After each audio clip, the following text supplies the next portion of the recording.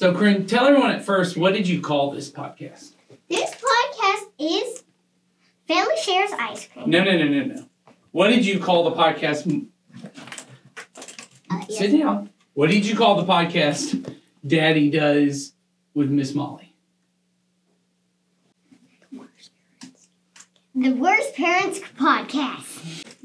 Welcome, everybody, to the Not Great Terrible podcast that Miss Molly and my dad, that is the terrible dad, speaks on camera.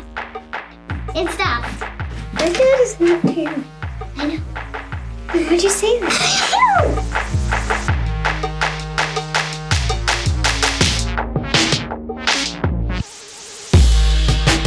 All right, well, welcome to the Not Great Parents podcast. I'm Not Great Parent Molly, and this is a Not Great Parent right here, Nathan. Hello, So, yes. welcome back. This is a mini episode we're doing today, mini episode 4. And I might say my most excited mini episode we've had yet because you guys helped create I it. know, we've been asking you guys to send in questions, and we are starting to get some. So today Yes. we're focusing on a question that we received. And so before we get into the question, let's remind you all that we really aren't trying to be terrible parents and No, calling ourselves no. terrible parents. No.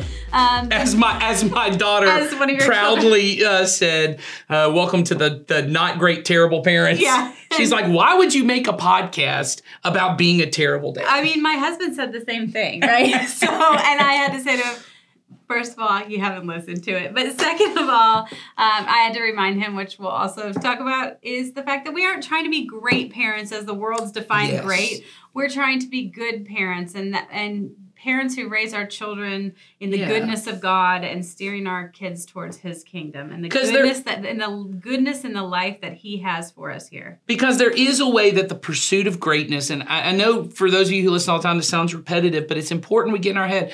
The pursuit of greatness inevitably does sabotage my pursuit of goodness. It absolutely Jesus does. says my primary pursuit is to seek first God's kingdom, His righteousness, or His goodness, what He calls good, and all these other things. As we said, they're sprinkles. Right. They'll get thrown in, or they won't, and you won't notice. Right. You'll be Because so consumed with the goodness, you won't be thinking too much about the But the greatness. pursuit of great is exhausting. Yes, and you often miss good. Yes. You often get so many sprinkles, you can't even get to the ice cream. Exactly. So- If you did not listen to our last full podcast episode, it was completely on this idea of sprinkles. So make sure to go back and check that one listen to out that. because it is really foundational to a lot of the things that we talk about on here, and it's really, really important as a parent to think through that Yep. and how that impacts your life. So today we are going to discuss the question that we received Yeah. on the form. So before we go there, if you have questions, the form is available In the description. in the description, and we want your questions about anything related to parenting, about anything we talked about, any questions that you might have. And Even if there's like a specific scenario in your life, you go, my teen just said this, or this is what's going on. I need some help. I need some advice. Even if you've gotten the answer by the time even if you've come up with a solution, it might be helpful to other parents to be able to hear the discussion so that they're able to think through, oh, if that happens or when that happens in my life, I'll be prepared. Right. Or if you just think there's some great things you think we should talk about with other parents, Yes. let us know. We are open to any topics that you guys And might that's- have. And That's kind again, of what this question is. Yeah, I mean, it is. First of all, it's anonymous, so we're not going to say, so-and-so provided this scenario Yeah. from Now from we their know living who's room. not a great parent. No, we're not asking. We're not going to do that. So this question came into us this week or last week, but it's Yeah, so the idea behind it was, I'll just read it as it was written. Once again, it was anonymous. It said, I enjoyed listening about social media. We had a mini episode, our very first mini episode was about social media. It said it was helpful. However, you didn't speak specifically about Snapchat, and I would like to hear your views/opinions about that. Thanks. Well, All you're right. welcome, because you're welcome. about to get some views and opinions. You're asking for a Nathan to talk about his opinion, and I'm right there with you. So. I got a lot of them. So, First, let's talk for those who don't know first just about Snapchat in general, what Snapchat is. So Snapchat is an app. It's been around for a while. Mm-hmm. It is for for the most part, the teens' favorite app for communication with each other. Yeah, at least it was when I was in youth ministry. Producer Sawyer, who's our youth minister, I think you agree that a lot of teens are still using this. Yeah, it's number one still. Yeah, Right. so it is a social media app because social media, in case you don't know, I think this is a term now that gets thrown around so much people don't know. The idea behind social media is that the content of the media, what you are consuming, is created socially. It is created. So Facebook, I'm posting. Communicating something to people. Right. I'm broadcasting it to the world to be able to see. That does happen in Snapchat, but it is primarily used as, a messaging app. You are able to send messages to your friends, and those can be photos, they can be chat, they can be videos. And the idea is that those messages, you put a time limit to them, and then they disappear. Now, I think it's important to have a conversation with your teenager that nothing disappears. Right. That's always something we're going to say is that what goes out in social media is going to be there forever somewhere. The internet is forever, and they have the ability, obviously, Snapchat does. You can screenshot it. Now, it lets you know when someone screenshots a photo that you've taken. In fact, I've told the story before of I was on my Snapchat one day back when I was doing youth ministry, and I saw that someone had taken a screenshot of a snap I'd sent, and I did not remember sending that a snap. And so I texted them, and I said, can you tell me what I sent you a snap of? And then you crossed your fingers. Yeah, I was like, did I butt dial somebody and you just have footage of a conversation or something? But it turned out it was my 6-month-old daughter had gotten a hold of my phone and had taken the picture 3 inches away from her face. And so that's why they had screenshotted it, because they thought it was cute. But yeah, it lets you know someone screenshotted it and it goes away. And I think the idea, like we've talked about with Be Real, I know, and I used to use Snapchat pretty heavily. I don't anymore. The appeal of it is the spontaneity of it. It feels very instantaneous. It feels like a chat room. It feels like I'm just somewhere and I'm communicating with my friends. Yeah, and I take a picture and I send it and go, hey, you got to see this. And then you bring them into wherever you're at in that moment. Right. And so Snapchat it allows you to do that. It also, now everyone has them, but they were the originators of stories. The idea that you have this 24-hour kind of feed that you're feeding. Not this curated post that's a picture. That's forever. That's a forever thing. That's on others. This is what's going on in your moment right now. And the only people who can see your stories and the only people who can send or receive snaps from you are people that you both mutually have agreed to be friends with. Right. So this isn't like Facebook that things are just public for everyone to see. You have to be friends with one another. Now, becoming friends is just as simple as I want to be friends with you, and then you accept it. And so I think the concerns that come around Snapchat most often are around who is communicating with my kids and what are they communicating. I mean, let's just be honest. On here, the most common thing that I think Snapchat is known as is a sexting app. Yep. It kind of got the reputation of that early on, just like MySpace and AOL Instant Messenger when we were younger was kind of got the reputation as this is the place that predators are kind of looking for children. I don't think that was ever things are inappropriate on this app, right? Facebook never for whatever reason got that reputation, but both MySpace and Instant Messenger kind of got that, and that was never even in the top 1% of what was being used on the app, but that was always out there. And certainly that does happen on Snapchat and certainly can be used for that. And on most apps, there is a way to have that happen.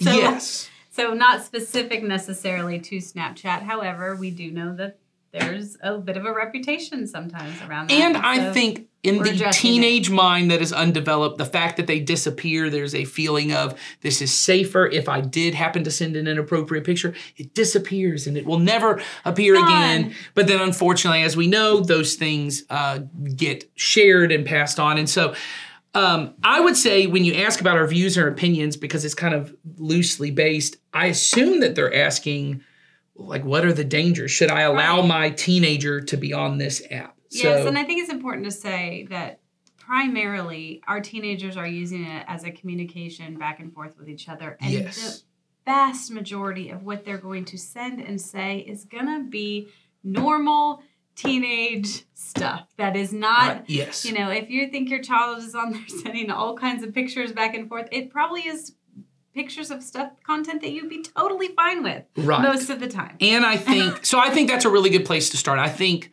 in the pursuit of greatness, where my primary job is to make sure my kid is successful and doesn't get into too much bad stuff, what a great parent thinks is, I just need to remove anything that could be a temptation or could be harmful. I just need to remove it. But as we've talked about, we're not trying to necessarily protect our kids from information. We're trying to prepare them for reality. And so, one, I think this is a good point to say, Snapchat, now, okay, let me say this. Snapchat, the user agreement says you have to be 13 years old. Obviously, you could lie about your age and kids younger than 13 have it. But if you're talking about, well, what's a recommended age? I would say they recommend 13 years. I wouldn't be even having a conversation with my 11-year-old about it. I'd just say, hey, you got to be 13. We're not going to have a conversation until you're 13. Now, once they're 13, that doesn't mean I would say, absolutely go ahead and do it.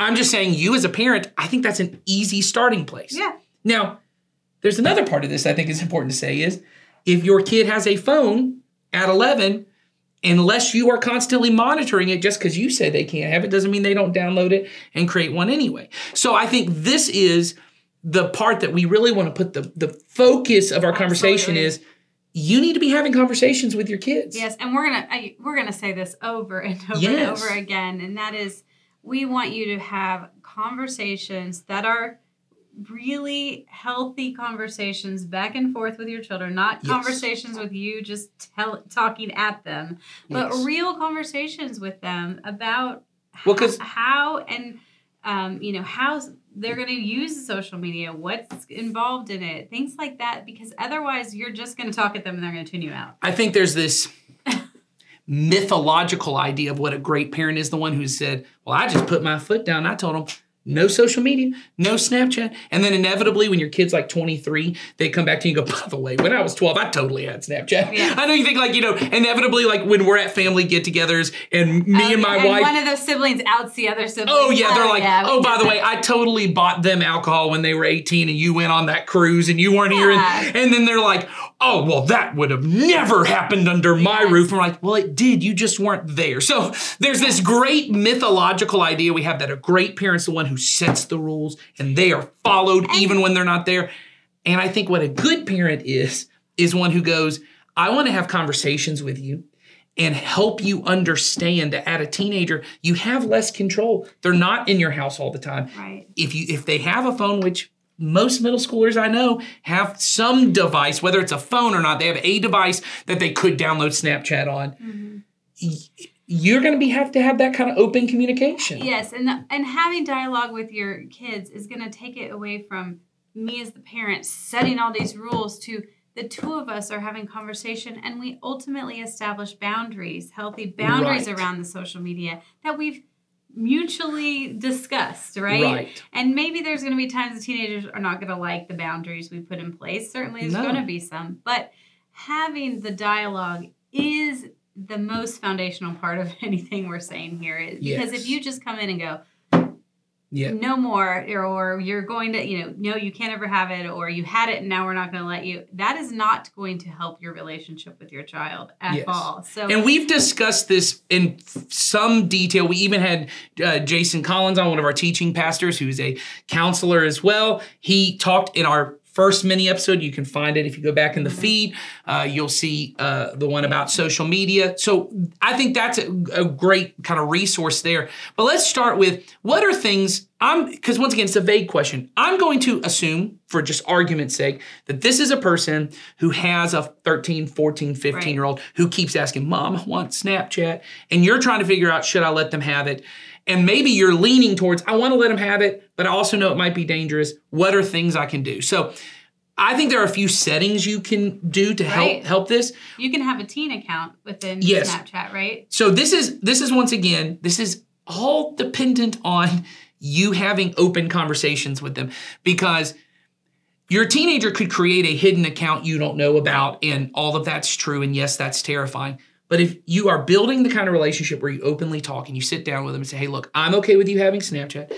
If you have one that's a teen account, and a teen account is they log in, because you have to be 13, they log in with their real age.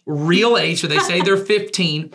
If they're 15, they say they're 15. It creates a teen account, which has some boundaries around, already some settings in place to protect them from people who might have ill intentions when trying to befriend them. So the first thing I would do is have them set up a teen account. The second thing I would do is I would have them accept, I would get an account personally, even if you're not planning on using it, get your own account so that you can have this family center.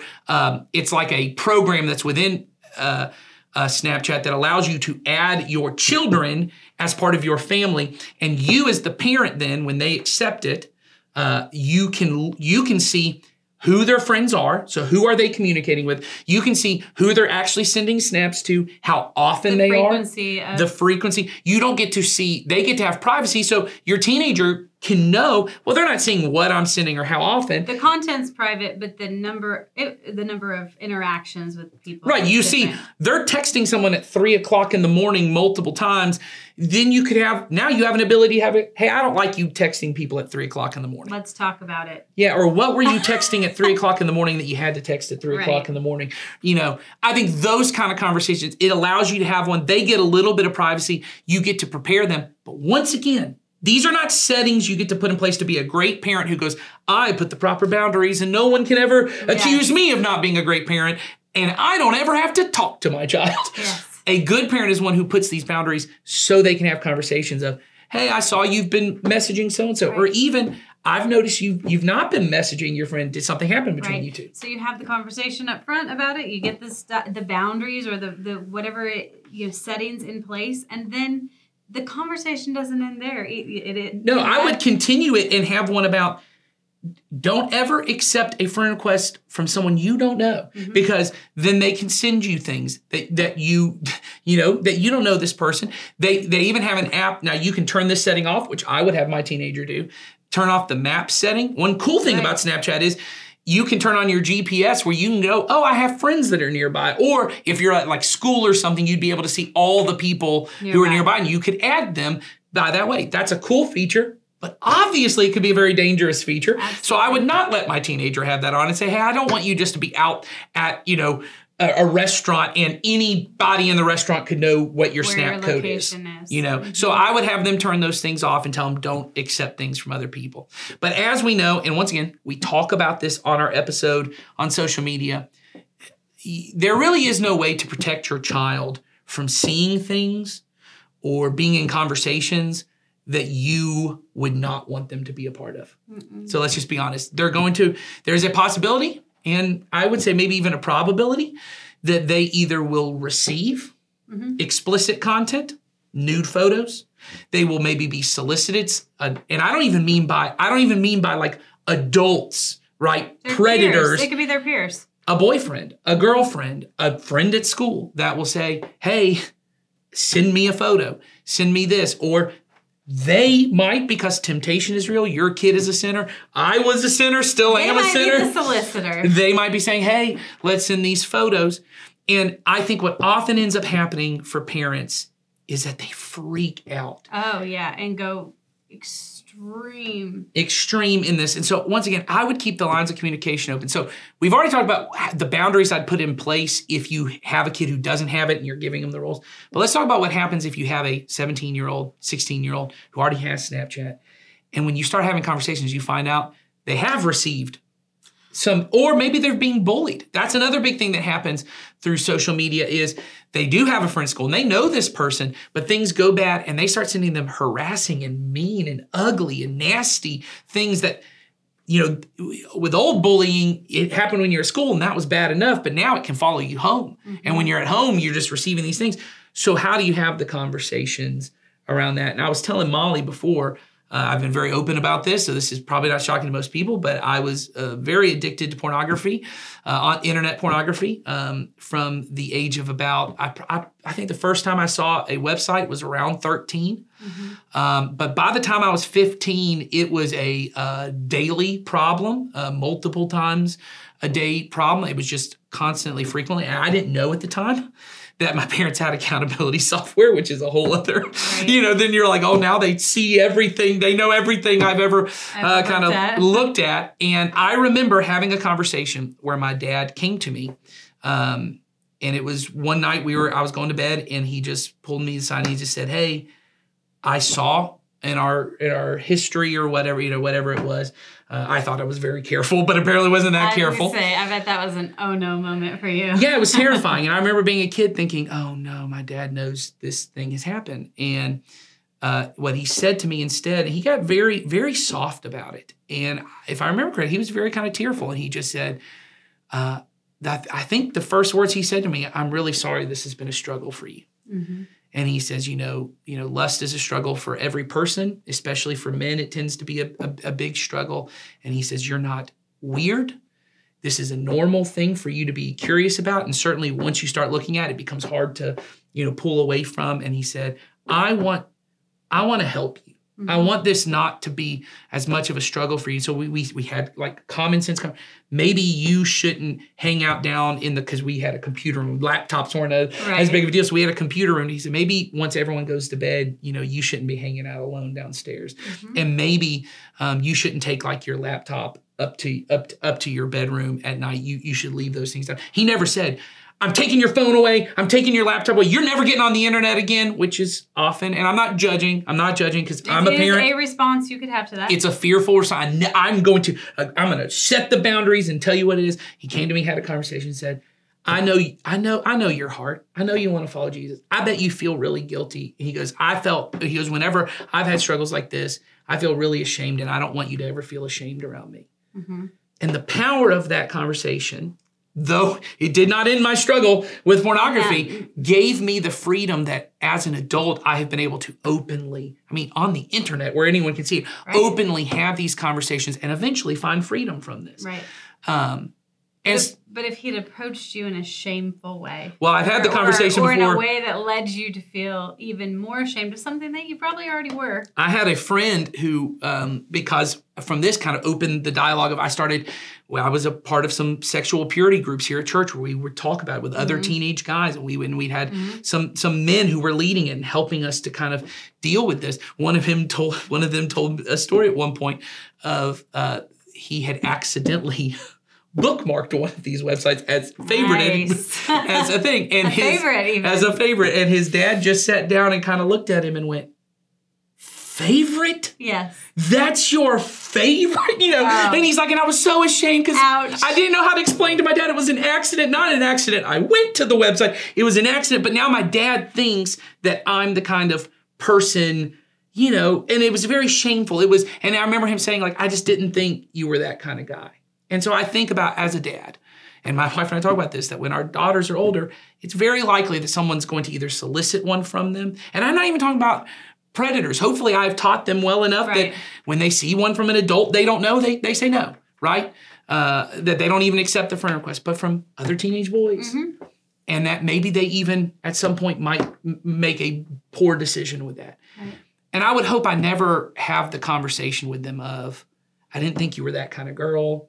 It really disappoints me. I would never want to take this conversation from a place of shame. No, taking the conversation from a place of shame will carry through for the rest of their life. And that, like you said, having your parents say, I'm going to come alongside of you. What should we do here? What are some things that you could do, but I can help you come up with so that we put those boundaries in place, or we help you with this. Yes. Knowing that your heart is good and knowing that's not what you want to do, that's a totally different approach. Yes. And one that allows you to continue that relationship with your parent. And because you were addressed in that way, it didn't slam the door down for you to talk about it in the future. I know you said, it didn't fix it right in that moment, but it kept that door and that line of communication open for you to be able to talk to your dad about it moving forward, I'm sure. Well, and open the door, because this is what good parents, godly parents want in the end. Is I don't want them just to be able to have these conversations with me. I want them to be able to have other adults in their life, other followers of Jesus that can help them with this. And eventually when they're an adult, that they have brothers and sisters in Christ who can walk through difficult circumstances with them, that they don't feel ashamed to confess their sins because they know the person who I mean, I think it's just natural. I see it in my kids when they do something wrong. Right. There's a degree of shame. I don't want my dad to see my face. I don't want them to be disappointed in me. But when they look at their parents and they don't see disappointment, they see heartbreak. They see, oh, I'm so sad for you. I'm so sad that this is so difficult for you because I love you and I've been there. And I know what that feels like. I've made dumb decisions before, and I want to help you. What that allows them to know is if I tell other brothers and sisters in Christ of this thing that I'm so ashamed of, they will also help me, and there will be love and grace. And I don't say, I'm hoping you're hearing this as a parent, if you've had some bad conversations around this, as not judgment from us, but as grace for you to say, we all mess up these conversations. Oh, so many times. But the important thing is that we find ways to have open and honest conversations, because I want my child to come to me when these things happen, when they're experiencing bullying, and they're not afraid that mom or dad's going to go, well, you shouldn't be even having these conversations. You shouldn't even have that app. You shouldn't even be doing that. Instead, mom or dad can help prepare them, because once again, your kid's life doesn't stop at 18. So even if you are able to be a great parent and shut all the boundaries, they're never even getting on any of this stuff. When they turn 18, they will. And now they don't have the ability to come talk to you about how do I handle these situations, because they've never seen mom see me fail. Right. They've never seen dad know the things that happen in my life and be able to help me. But we want to prepare them for it. Right. And like we said, more often than not, our kids are using these apps in the right way. But we need to prepare them so that if they're faced with a scenario, they're equipped with the tool that they need to move forward and make the right decision. And we want them to make the good choice, and we want them to be able to navigate through that. And we want to do it with them. We're their parents. We want to be connected to them in this. So, and I would just have that conversation. I would have the conversation. And if you're trying to figure out the age, if you don't think you can reasonably have that conversation, they may not be old enough to. Right. They may not be old enough to be on it. If I can't even set these limitations or have these conversations, and you be able to understand kind of the nuance of it, then maybe we're not at that place. But here's the other point. If they already have the app, it don't matter what age you want them to start. You got to treat it now. You're in the middle of it, because even if you shut everything down, kids are crafty and wily, and they will find ways around it, and you're not going to win. Yeah. And so the best thing you can do is say, how can we have open and honest conversations about this? So anyway, I hope that answers the question. I don't know if it does. If you're asking us Snapchat or not, if you wanted a black and white answer, there isn't one for it. No, because it's not a great answer. It's not a great answer. But we hope it's a good one. Yeah, we really do, because it's one that every parent has to think through. Yeah. Again, like we said, it's a very popular app, and if it's not this one, it's another one. Yeah. So it's just because I was going to say this. The other thing is, it's a messaging app. All the things you're afraid of that could happen on Snapchat can also happen on their text messaging. It can also happen on Kik or whatever text messaging app. Facebook Instagram DM. Yes, Instagram direct messaging. Most apps, whether messaging is the primary or not, there is some sort of messaging component to it. So, I just think it's really important to root everything in these conversations that you're having at home, and just, take each one as they come. But really, if you can't have the conversation with them, that's probably very telling. And I want to be clear. I know we need to be done. We said we were going to be done at 25 minutes. That didn't happen. Never. But I will say this. When I say you can't have the conversation, I don't mean that it would be uncomfortable for you, or you think, I don't think I could have that conversation. I mean, if you said the words, your child would go, I don't even understand what you're saying. So what I mean is, if they're 11 and they can't, or they're 13 and they're just not really kind of relationally and socially mature, and you go, I don't even think they understand the words I'm saying to them, that would be a determining factor. If they're 15 and it just makes you uncomfortable to think about, that's not a reason. Or you get an emotional reaction from them. Those aren't reasons. That's not a reason. If you back off because of that, then I'm just going to say, get over yourself. There you go. That's not a great answer, but a really good one. It's one you need to hear. It's one that I need to hear. It's one that I have to remind myself and need to hear often as well. So I say that lovingly, and I say that because it's something I've experienced. And I think ultimately we want to have more of these kind of conversations. So use that use that link in the description. Download ParentCue. Hopefully we'll have more good questions. Send us your questions. So thanks for being here today, and we'll see y'all later. See ya.